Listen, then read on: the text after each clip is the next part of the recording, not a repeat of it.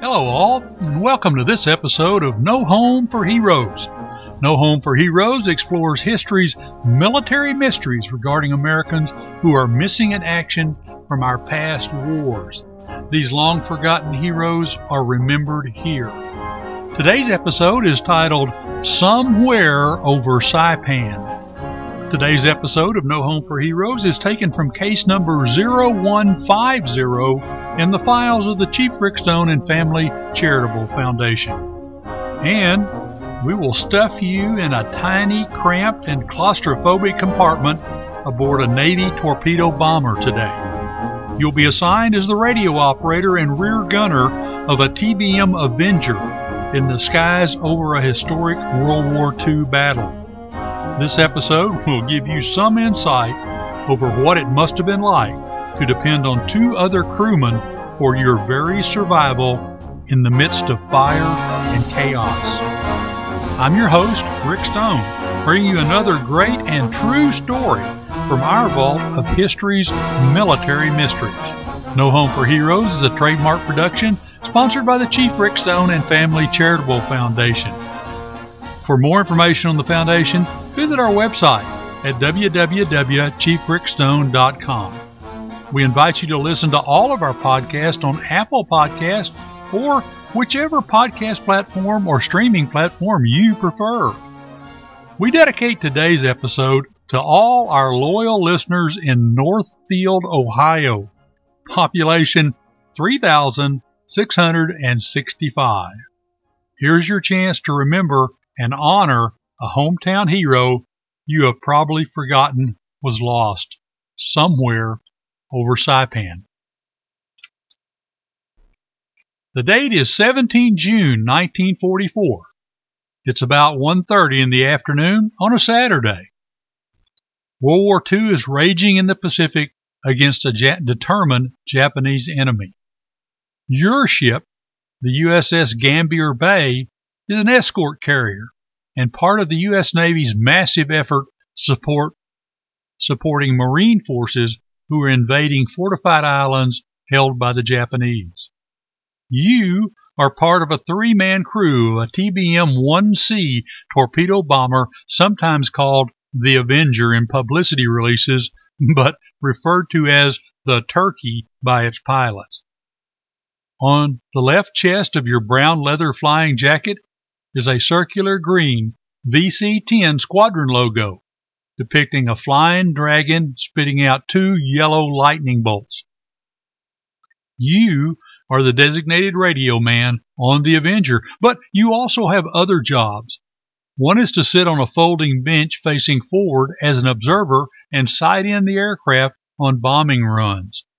Your other job is to turn completely around in your cramped compartment and bend over, even get on your knees in the belly of the airplane to man a .30 caliber machine gun that points back, downward, and toward the tail. Your pilot is Ensign Jesse B. Holloman from Mississippi. He sits above you in the front of the aircraft and flies the plane, which has two 500-pound bombs stored in the bomb bay just forward of your feet. Although he does not know him, Ensign Holloman shares the same TBM flying duties as an ensign from another escort carrier, the USS San Jacinto, who will someday become President of the United States, George H.W. Bush. Your buddy, aviation machinist mate Jack Bacon, sits above you in an electrically powered revolving ball turret and serves as the gunner manning a massive .50 caliber machine gun. All you can see of Jack is his shoes, but you can hear him and Ensign Holloman through the intercom headset that you wear over your navy blue ball cap. Although Jack does not know him, he also shares the same TBM gunner duties with a sailor from another escort carrier, the USS Hollandia. This sailor will someday become known as Cool Hand Luke, the actor Paul Newman. You are aviation radio man second class Howard Martin Rivers. Your buddies call you Red because of your auburn hair and blue eyes to go with your fire plug frame of 5 foot 6 inches and a stout 175 pounds. At your feet in the Avenger is the only exit from the aircraft for you and your buddy Jack. A small square escape hatch seemingly inserted as an afterthought in the floor of the Avenger. You are somewhere over Saipan. In the later words of the TBM pilot, Ensign Holloman, quote, I made one run with the observer. That's you, Howard Rivers. I had 2 air crewmen in the plane with me, Rivers and Jack Bacon.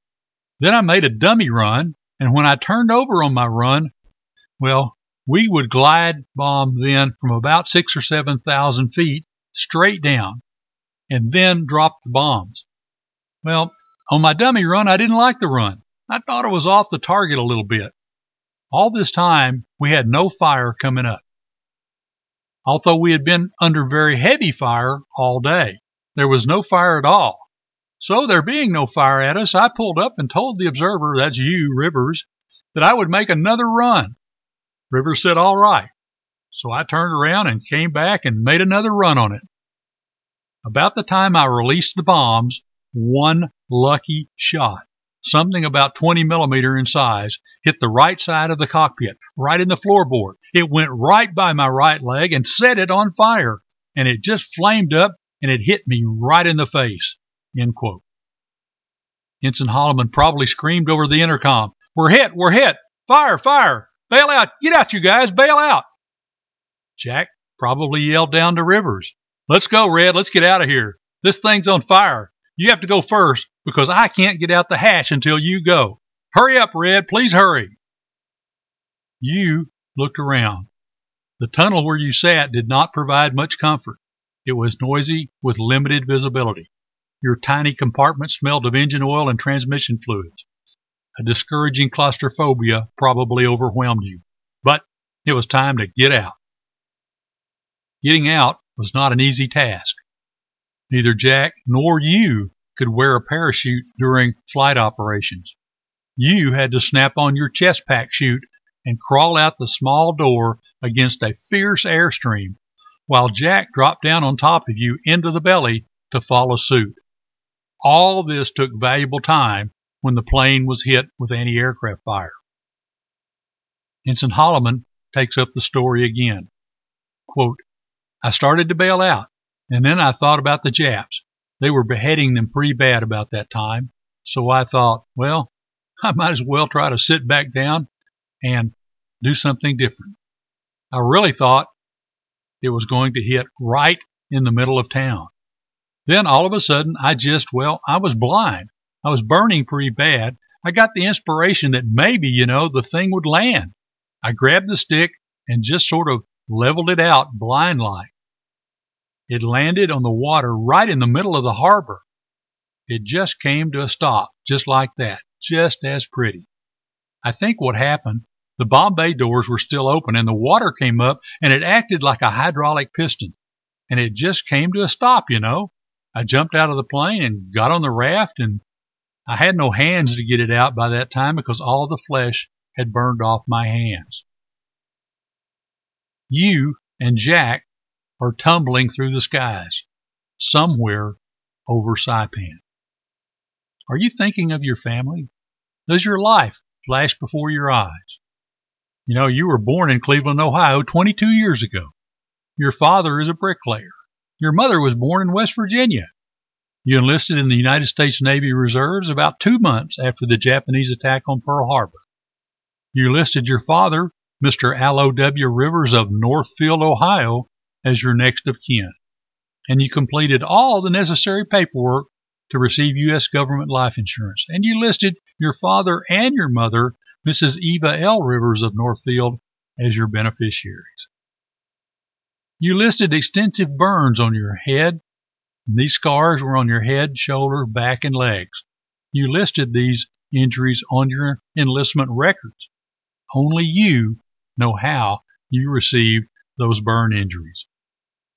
You were sent to aviation school at Alameda Naval Air Station in Alameda, California, and you attended a 16-week class to qualify you as a radio man.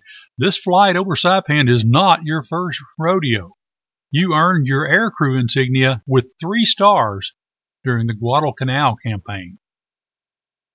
As you're falling, are you thinking, did I remember to clip on my parachute chest pack? Ensign Holloman takes up the conclusion to the story again. Quote, I noticed the 2 aircrewmen, Rivers and Bacon, were gone. They had bailed out.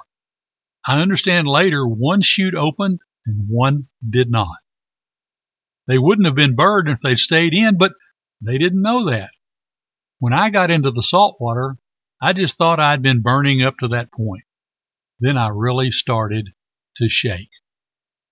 The plane, funny thing, didn't sink, and I got back up on the plane, and the Japs started up a boat one time.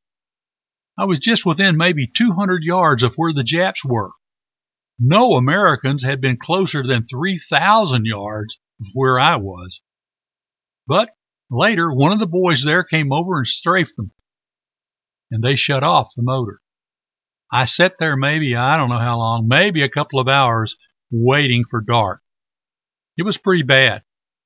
I heard them coming in, and I heard some fellow say, hey, just stay there, Mac, and we'll get you.